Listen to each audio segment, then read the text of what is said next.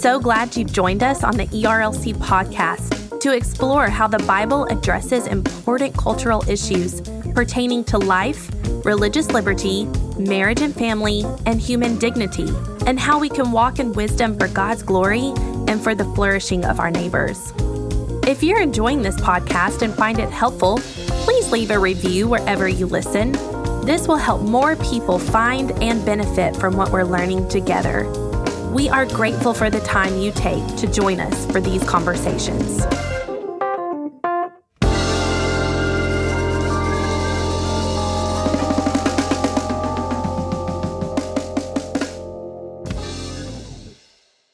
You're listening to the ERLC podcast.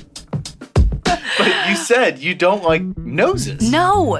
I said I have a thing for noses. Oh, you like noses? No, I like the right kind of noses, even though they're all made in God's image.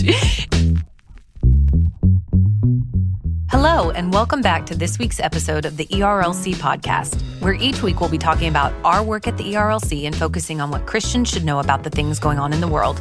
I'm Lindsay Nicolay, and with me this week in his 7th grade Braves jacket is the bravest Braves fan of all. The bravest Braves fan of all. Right. Man, I like that. Yeah. I like that a lot. Brent Leatherwood. I will humbly accept I'm sure you will. that honor as the bravest Brave fan of all. That is so, man, that's good. Yes. That's is that going in your Twitter bio? That should go on my resume. That's the bravest Brave fan. Thank you for that. That is an honor. And as a longtime fan of the Braves, I grew up, my parents would sit me in front of the TV at my mama's and papa's house and say, "This is your team, son, and you shall always root for them." And they are the team that has always been the closest to my heart.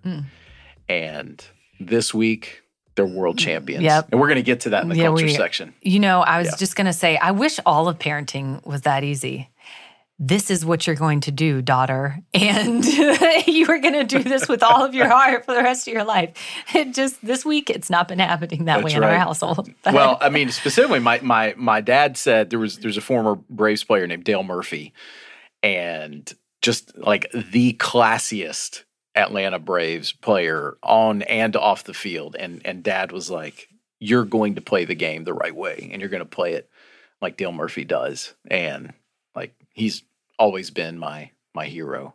Old Dale. Yeah, Dale Murphy. The only Braves player. And there were some lean years where he was the only thing to watch with the Braves. Like, the Braves would lose well over 100 games, and Dale Murphy was about the only thing that kept you watching. Well, that's what makes this win even sweeter. It does. I think the only Braves player I know is Chipper Jones. I mean, he's not one anymore. Was A-Rod a Braves player? No. Okay, well, I thought maybe he was. Played for the Mariners, played for the Yankees. Didn't he play for the Rangers for a while? I think he played for the Rangers. I don't know. We're going to look that up. Okay. All right. Yep. Okay. In-show fact check. Yes, he did play for the Rangers as well. But no, A-Rod is not a member of the Braves. Well, pantheon. Obviously, this week we're going to be talking about the Braves win, which will come in just a little bit. But let's talk about what else has been happening lately. And we're going to start with what the ERLC has been talking about this week. This Sunday is actually Orphan and Widows Sunday in the life of the Southern Baptist Convention. So we wanted to be sure to highlight that population of often vulnerable individuals. And this first article I'm highlighting is by Amy Richards, and it's titled, "How Widows and Widowers Can Thrive During the Holidays." Amy is a widow herself, and it was just sudden, without warning, after 20-something years of marriage. And she talks about how there's just no way to be prepared for that. And as we've entered this holiday season, which it's hard to believe we have because we're in November and Brent already probably has his Christmas tree up and is listening to all the Christmas music. But we've entered this season, and with all its wonderfulness, there are people for whom it is really hard and really tough. And Amy points that out, and she gives great practical advice to the ones who have suffered loss and practical advice to the churches who serve them. And so really at the heart of the article is a desire that the Lord would open our eyes this season, direct them away from ourselves because we can just get so inward focused during the holidays, and direct them out toward others for the sake of serving them and remembering them in the midst of their hard holidays. This is probably a particular population that really, in a lot of occasions, they're not front of mind for Christians. And this piece does a helpful job of reminding us that there are multiple places in Scripture where we are called to speak up on behalf of widows and orphans and those who are rendered vulnerable in our society. And so that's, as we get closer and closer to the Christmas season, that should be front of mind because we as believers, we were all once orphans. And thankfully, Jesus has created a way for us to be adopted into the kingdom. Well, and they should be front of mind for us, even though sadly they're not, because you just think of all the times that the Lord talks about them throughout Scripture, of all the things that God could have ordained be written. He mentions vulnerable populations like that because he is a God with a heart for the vulnerable, and we want to be a people like that too. So we're thankful that Amy has written this article.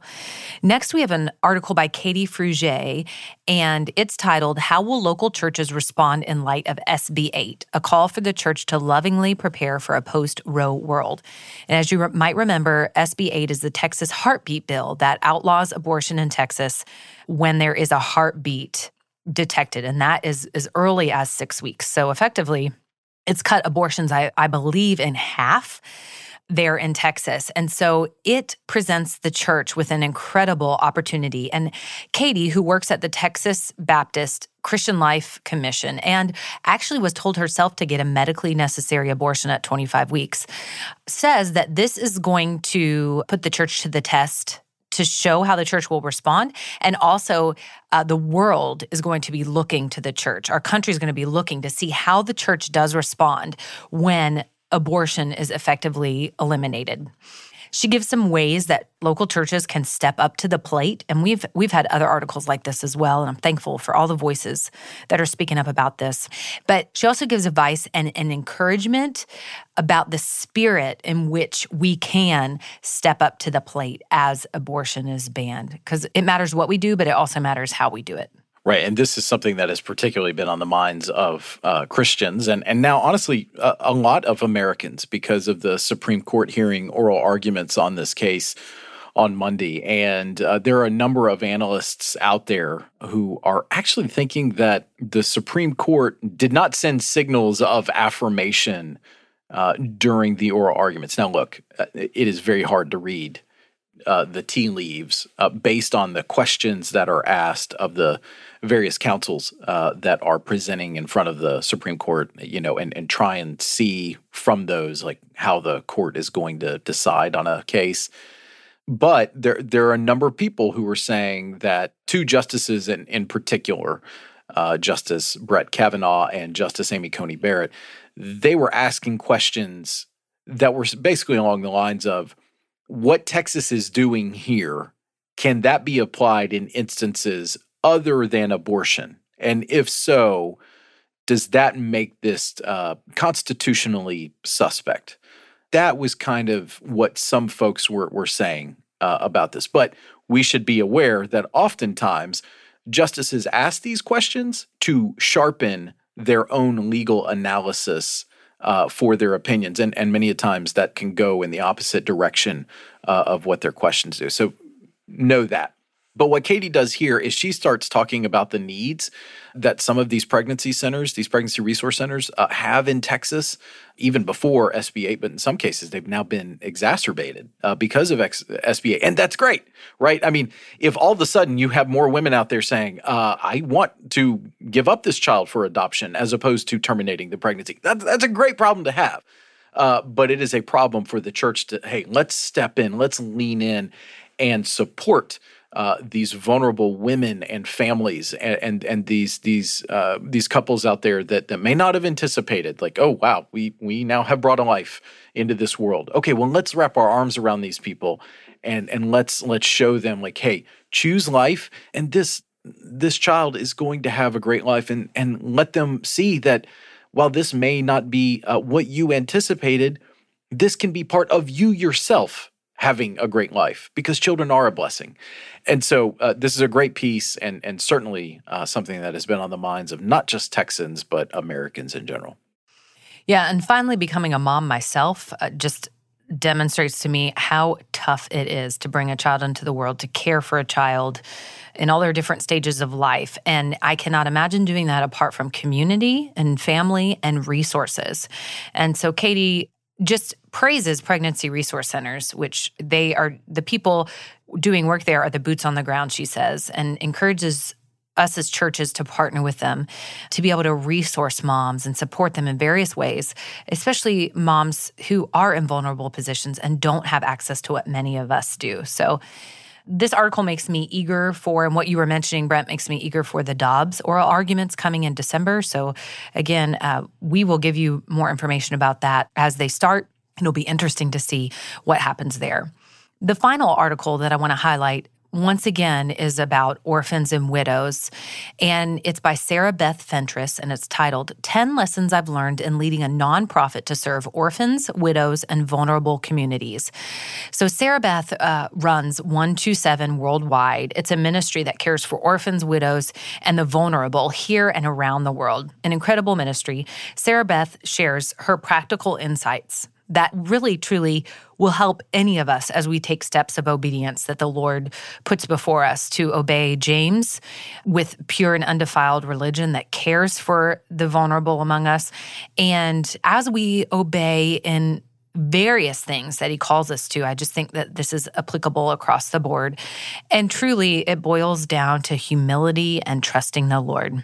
She's got lots of great tidbits, but it does boil down to that, just humility and trusting the Lord and trusting that he will use us to serve others for his glory.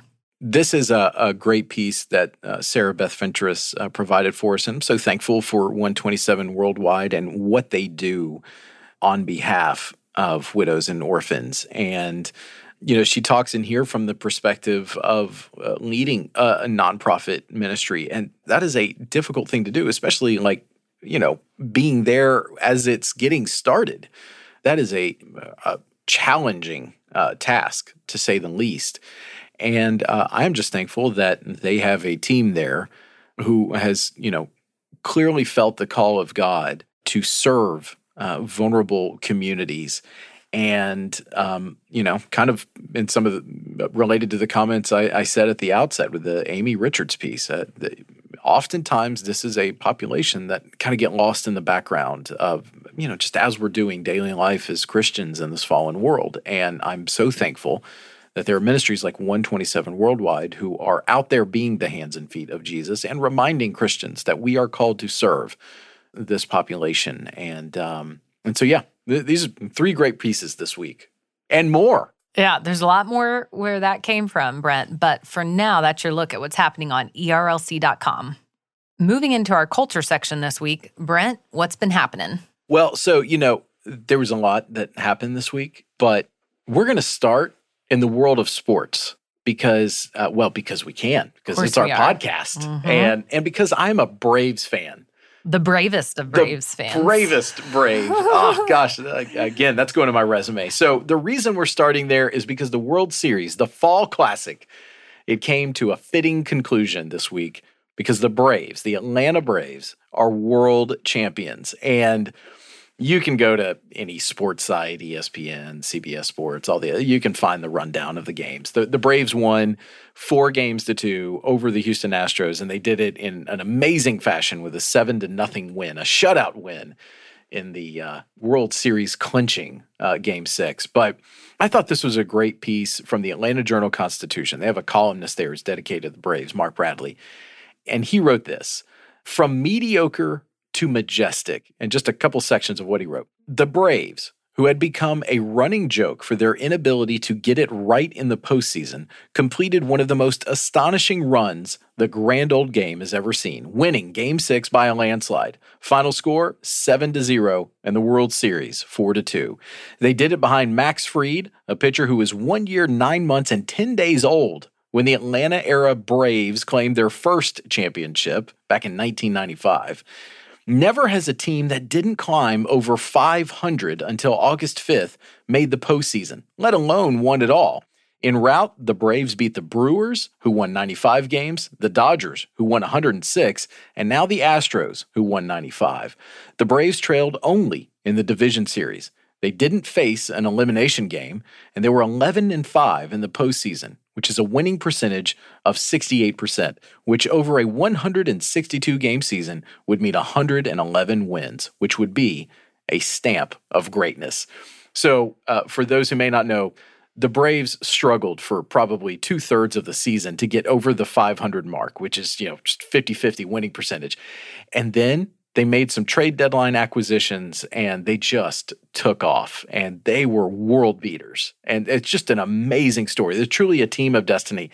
And the fact that it happened in the same year where they lost legends like Hank Aaron and pitcher Phil Niekro, that they won the World Series this year is just, it's beautiful. It's beautiful.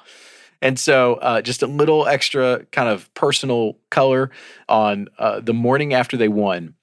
I was dropping the kids off at school, and I said, y'all, you should appreciate this because the last time they did this was over 25 years ago. So I told them the last time they did this, Daddy was 15. And what so did they say? That means the next time, if they were to do that again, the next time that they would win, Daddy would be 65. Oh, man. So hopefully it doesn't take them that long to win. I mean, I think next year would be a great year to defend their world championship. But my daughter, who is 8, she's like, wait, so that means I would be like 32. I said, yes, you would be 32 if they won it next. So yeah, this is something that's sweet. And Braves fans have been a long-suffering bunch.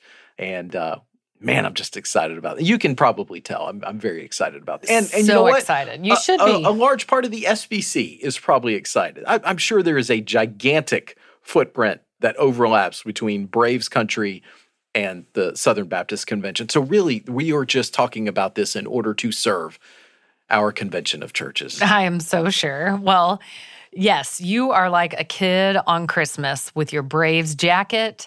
I just want to know what Anna Lee, when she found out she'd be in her 30s, was she like, wow, that's so old? Or when they heard you were going to be 65? Because, sometimes those ages like, poof. Yeah. I remember thinking when my mom was, 40 or whatever, like, wow, she's so old. Yes. And now, guess what? Yeah. You're there. I'm not 40 yet. Thank you very much. Okay. Gotcha. So anyways. Wait, so were they, did the ages wig them out? Or? They're like, what will I be like then? And I don't know. Hopefully great. Hopefully great. Exactly. So That's hilarious. Well, congrats to you and so many others Braves fans. And the losses make the victory sweeter. So that's awesome. And I don't understand what those numbers mean, but I'm trusting you that it's good. I feel like our audience does, and we're here to serve them. So. Yes. Okay, well, meanwhile, in other hard news, while the Braves were winning the World Series on Tuesday, there was an election day. And election night happened on Tuesday. And probably the race that most everyone was paying attention to. It's not a typical election night where there's, just races all across the country at all levels. These were more sporadic, but there were some significant takeaways. And the race that most everyone was paying attention to was Virginia. So this next story comes from the Dispatch news outlet, and they titled it, Youngkin Turns Virginia Red. Glenn Youngkin is the Republican nominee who won.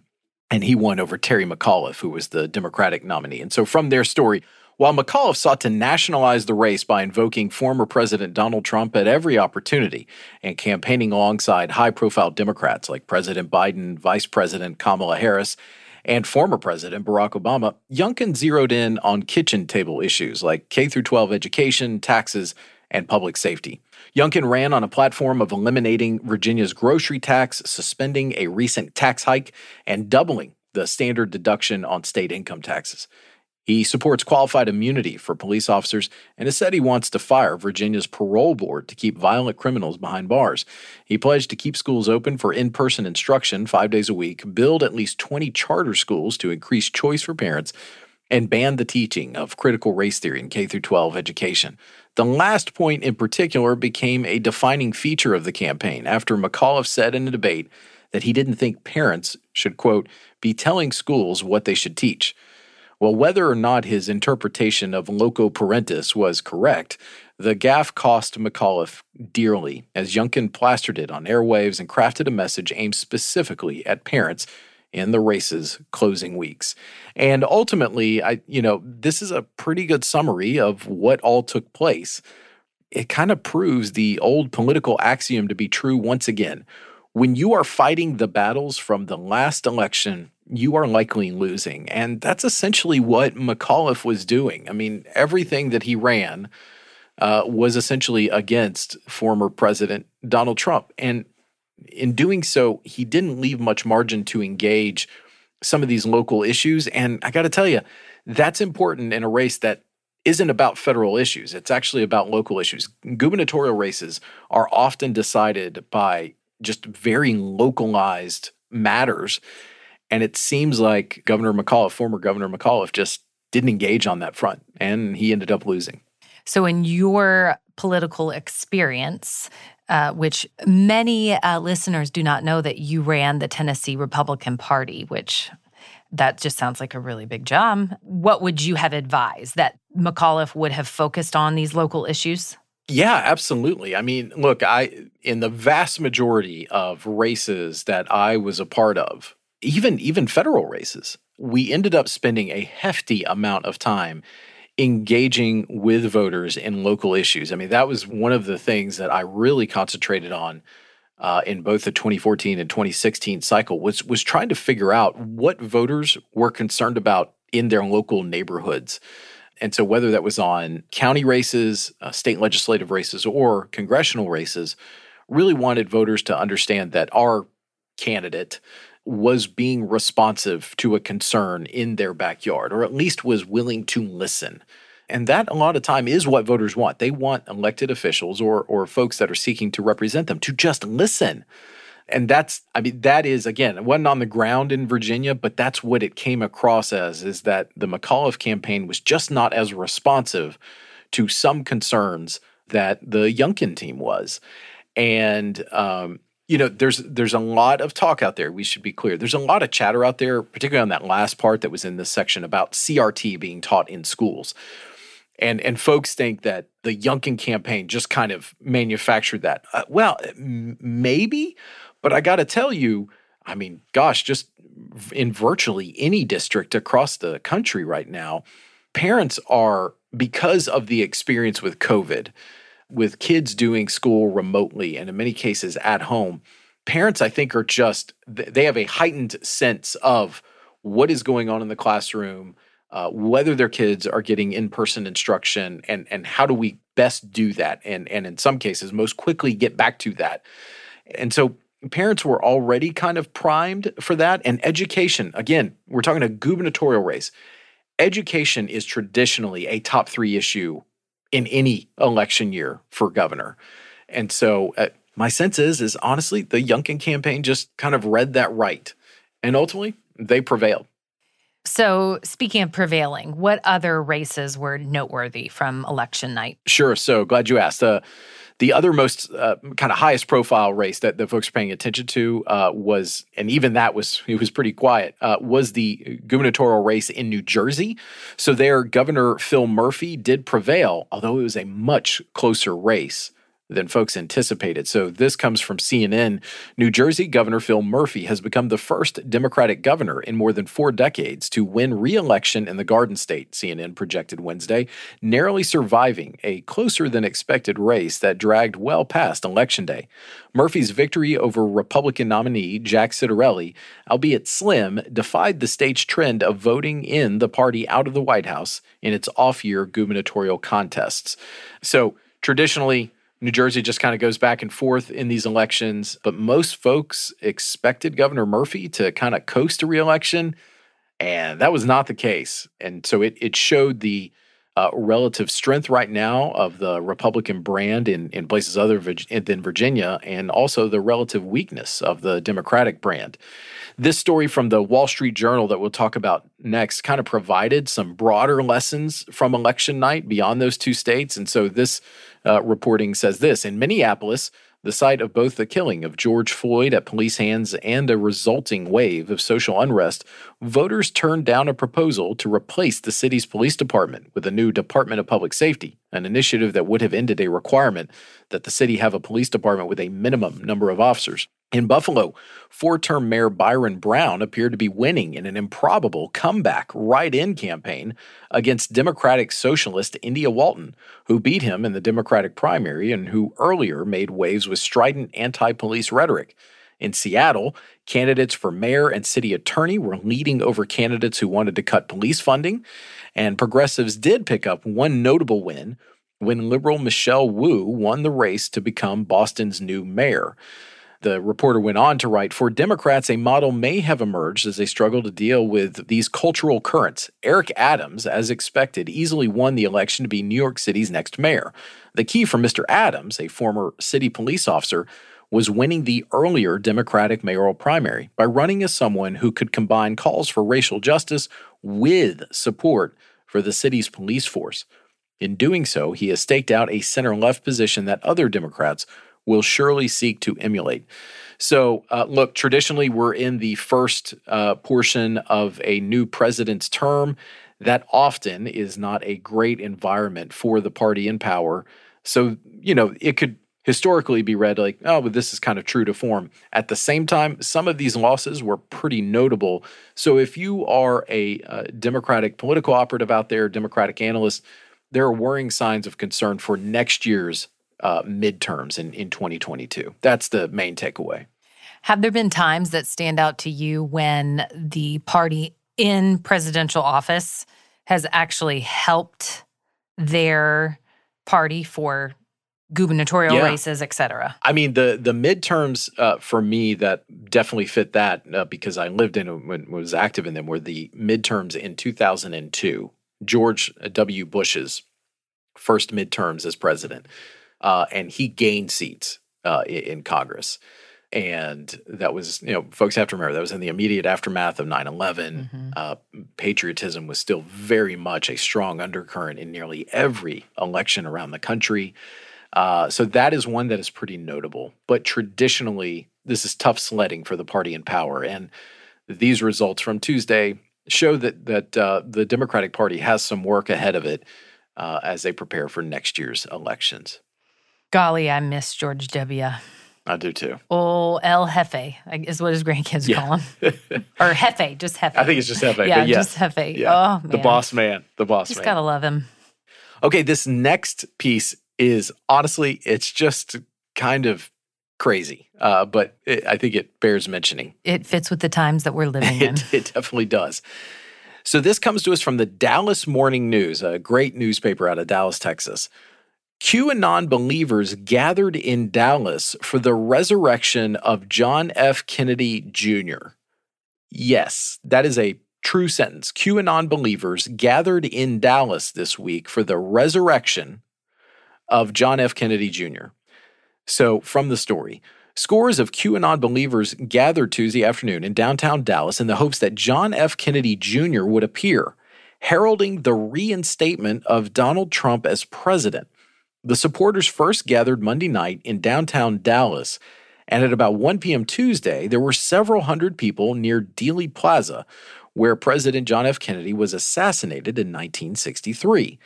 Kennedy's son died in a plane crash in 1999 at age 38, but some supporters of the QAnon conspiracy theory believe that he has spent the last 22 years in hiding, and they think that John F. Kennedy Jr. will reappear at the plaza before midnight on Tuesday. Obviously, we're reading this from the future. He did not, in fact, reappear. Continuing with the story, one post from a widely followed QAnon social media account said that after Trump was reinstated as president, he would step down and JFK Jr. would become president. Then former National Security Advisor Michael Flynn would be appointed as his vice president, and Trump would ultimately become, quote, King of Kings, according to a report in Newsweek. So this is, I think, as believers, very strange, because we know there is only one King of Kings, and certainly no one who is earthly will ever hold that title. But it just shows this weird conflation of, I was talking with a good friend this week, this weird conflation that is kind of under this umbrella of QAnon with this idealized nostalgia for the John F. Kennedy presidency. There are a number of folks out there that see that Camelot time frame as like the apex of American political culture. Obviously, folks who have doubts about the 2020 election and this sort of, biblical language, like all mixed in. And I would hope that as we read through that, us as Christ followers, we would hear this and say, okay, this is a little concerning. This is not anything that was foretold in Scripture, and certainly biblical language, especially a title that belongs to Jesus and him alone, is not going to be utilized for former presidents, for the children of former it's just very odd. It's odd, and it's really sad that people can be deluded and latch on to such things, especially those who claim to be Christians and I would assume spend some time in their Bible, in the Word. It's just, it's beyond me. But what confuses me here is, why would Trump enthusiasts want JFK Jr. I don't know. to become president? Because they were Democrats, the Kennedys. So what? I don't understand that. Yeah, and I mean, people can certainly look back at different presidencies and find things that are noteworthy and laudable. But look, I mean, at the John F. Kennedy presidency, there were certainly aspects of it, that him vision casting for us to go to the moon. That's just something that immediately comes back to mind. The push for the civil rights amendments, certainly laudable. There was also a lot about the administration and President Kennedy's personal life, without getting into too much detail, that was not something that needs to be affirmed or emulated. And so it's odd to me to have this kind of weird nostalgia for his presidency. I honestly, I don't know much about JFK Jr. I hate that he died in the plane crash. I mean, we've talked about it before on here, the Kennedy curse. That family just seems to deal with so much tragedy. But I still don't know why he is lionized. Mm-hmm.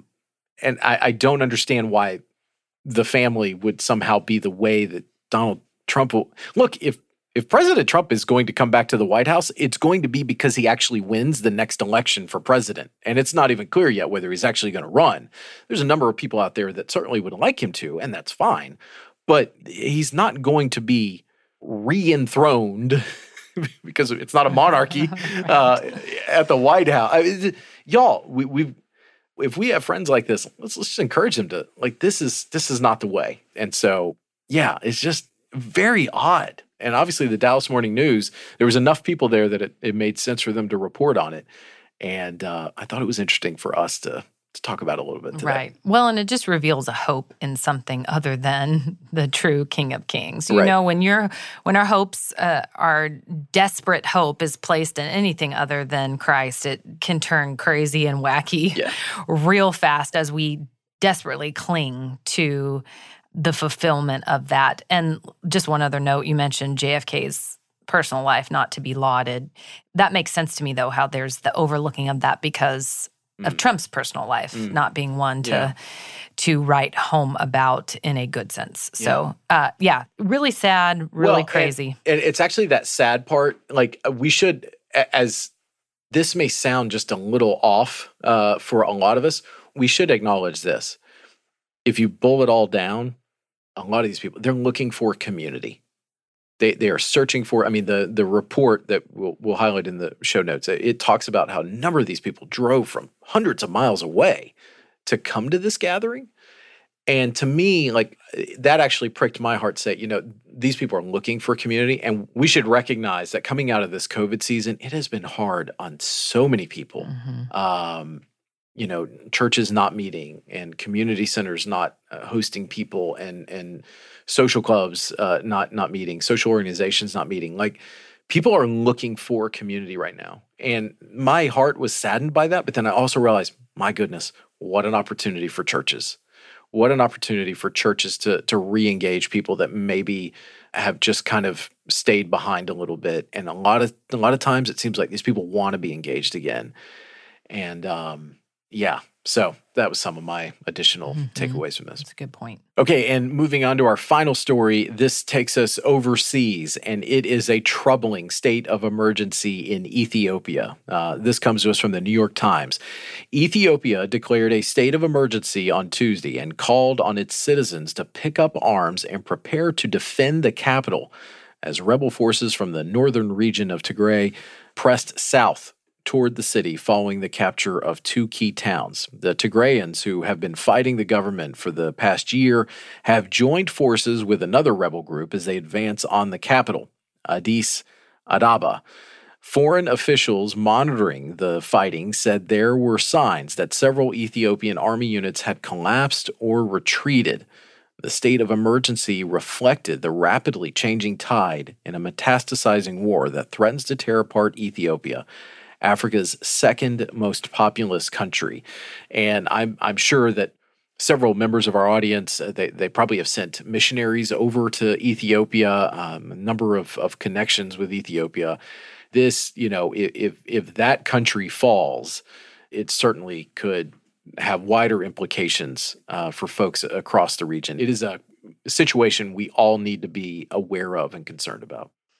Yeah, I'm glad you highlighted that, Brent, and it reminded me that we have an explainer on our site, which we'll link to in the show notes, about this civil war and understanding it. And we hope to get an update there based on what we've seen lately. And again, we've said it before about other countries, but I just cannot imagine living in such a state, and meaning a state of being, like just being in the midst of just such turmoil and fearing for my life, fearing for my children's lives, and fighting constantly and corruption. And we need to be praying. I have a compassion child there in Ethiopia. So I don't think in this particular region, but so I get some updates. But it just, it breaks my heart. And I pray that it would break my heart the way that it breaks the Lord's heart, and that it would move me to prayer. Yeah, and I mean, this is all the more concerning for that region because right next door, I think over the weekend, Sudan, a coup overtook Sudan, and so we know that there will always be war and rumors of war. This region, I should say, always seems to be in some sort of turmoil, but we should not. That we shouldn't let that just kind of wash over us like, oh, well, it's just always going to be this way, because there are people who are made very vulnerable by these sorts of situations. All right, so we are finishing with a number of heavier stories, but that is your look at This Week in Culture, Lindsay. Thanks for that helpful rundown, Brent. And now it's time for the lunchroom, where we tell you what we're talking about with each other. Brent, what are you talking about this week? So last week, I don't think it made the recording, but last week we were just briefly talking off air about the Gettys, Keith and Kristen Getty. They are modern hymn writers, and they are so talented. They lead a conference each year here in Nashville called the Sing Conference, where worship pastors, worship ministers from across the country gather and talk about how worship in our churches can move whole communities and just the whole experience of everything around worship in church.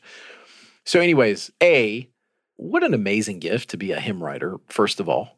And I'm just so thankful for them because, it's not the poppy, feel-good, fluffy stuff that you get a lot on radio. It is like scriptural based. So I'm just so thankful that they write with a purpose and a heaviness that is centered around scripture. But they came out with their newest album last Friday. And then as I was looking that up to listen to it, I had missed that they had released their kind of annual album coming out of their Sing conference. And the first track on that album is by a group called City Alight, which they are a Christian group out of Australia. And their first song is Yet Not I, But Through Christ in Me, which, y'all, if you listen to this hymn, it just the words, like if you read the words to it and the way that they have composed it, it sounds like it should be a hymn from the 1790s. It is so beautiful. It is majestic and wonderful, and it's just oozing with truth. And I love it, and I've put it in the show notes, and I am certainly not one to give advice to worship ministers out there, but gosh, if you can fit this into your Sunday arrangement, like, please do it, because this is just, gosh, it's good. And I'll just end with where I started. I'm so thankful for people who have that gift, because I clearly do not. Well, I really wish you would sing the song for us and give us a little sample. Yeah, that is not what the people come to the podcast for. Oh man, I think it is what they would come here for. Yes, I've heard some of their music and it is good. We've sang some at church, I believe, and I honestly haven't delved too much into their music and need to do that. I always forget about Spotify and different avenues in which I can do that, YouTube. But thank you for that recommendation. I, too, have a music recommendation. Oh, you do? Yes. Oh, and is it scripturally based? No, it's not, actually. But hold on. Before I get there, I'm going to tell you something a little bit more serious, and then I'll tell you about the music. So there's this doctor who I think I've mentioned on here before that I like to follow, a pediatrician out of Texas. And as many of you are wrestling with whether or not you will choose to vaccinate your children, she has an article titled 7 Reasons Why This Doctor's Mom's Kids Will Be First in Line for the COVID Vaccine. She's always very reasonable, and so I just figured whatever choice you make, this is just a little bit of information, something to chew on as you're thinking through this, coming from a doctor who has kids which within the next age range for vaccines.